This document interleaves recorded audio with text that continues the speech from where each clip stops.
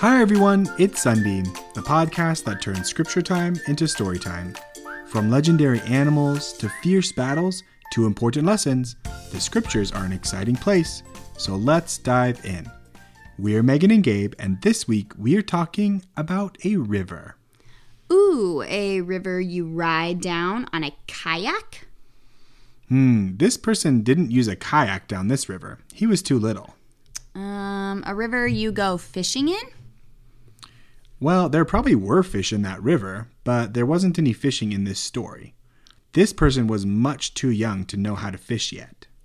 Oh, you must be talking about baby Moses, who was found in the river by Pharaoh's daughter and grew up to become a great prophet. That's right. Now, this is a different Pharaoh than the one we talked about last week who welcomed Joseph's family into Egypt. This was many, many years later after Joseph and his brothers had many children and grandchildren called Israelites or Hebrews. The Egyptians were worried about how many Israelites there were, and they decided to make them slaves to keep them from taking over Egypt.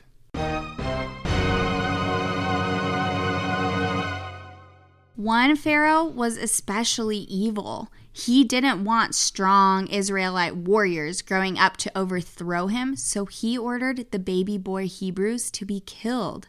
I know, it's so sad. But one mom came up with a plan to try to save her baby boy's life.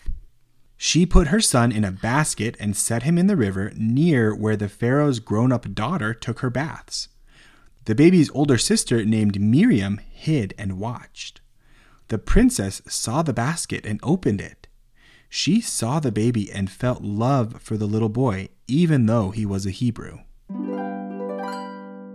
Miriam came out of her hiding place and told the princess she knew a Hebrew mother who could nurse the baby. The princess said she would pay the mom to nurse the baby. She named the baby Moses. Miriam took Moses back to her mom, and Moses and Miriam's mom was able to take care of the baby until he went to stay with Pharaoh's daughter. The Lord saved Moses' life because he had a great work for this boy to do. Moses grew up as a prince of Egypt, with Pharaoh's daughter as his mother. But one day when Moses was grown up, he saw an Egyptian hurting one of the Hebrew slaves. He killed the Egyptian.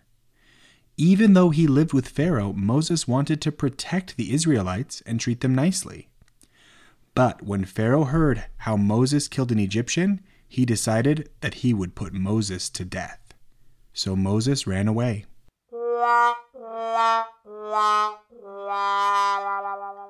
In the wilderness outside of Egypt, Moses met a woman named Zipporah. She was righteous and always obeyed the Lord. Her family worshiped the Lord and taught Moses many things about the gospel. Zipporah and Moses got married and had children.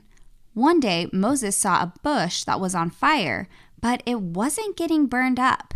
He was confused, so he went closer to investigate, and the Lord appeared to Moses.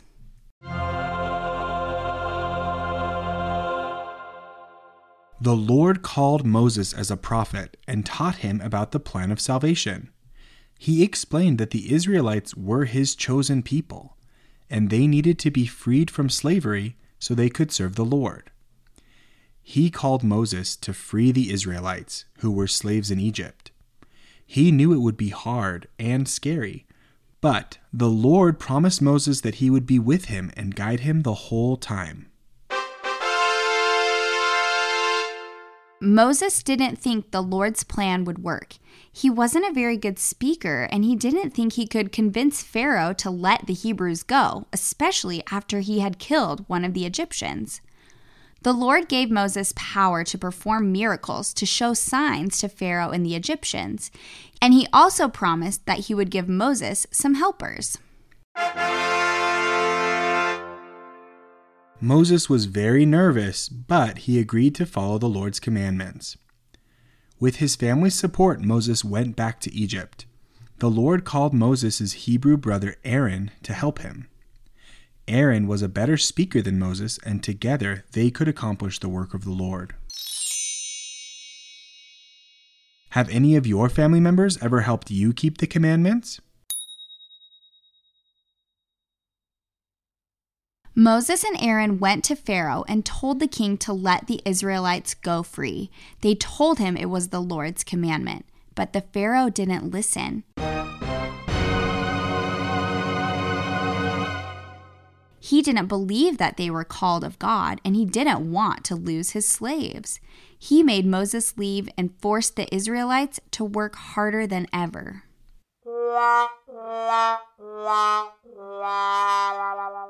But wait, didn't the Lord command Moses to free the Israelites?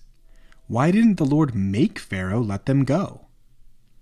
The Lord doesn't make us do anything. He wouldn't force Pharaoh to choose the right, and he doesn't force us to choose the right either.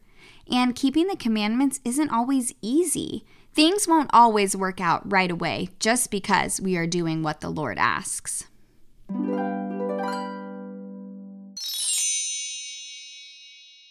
Have you ever kept the commandments even though it was hard?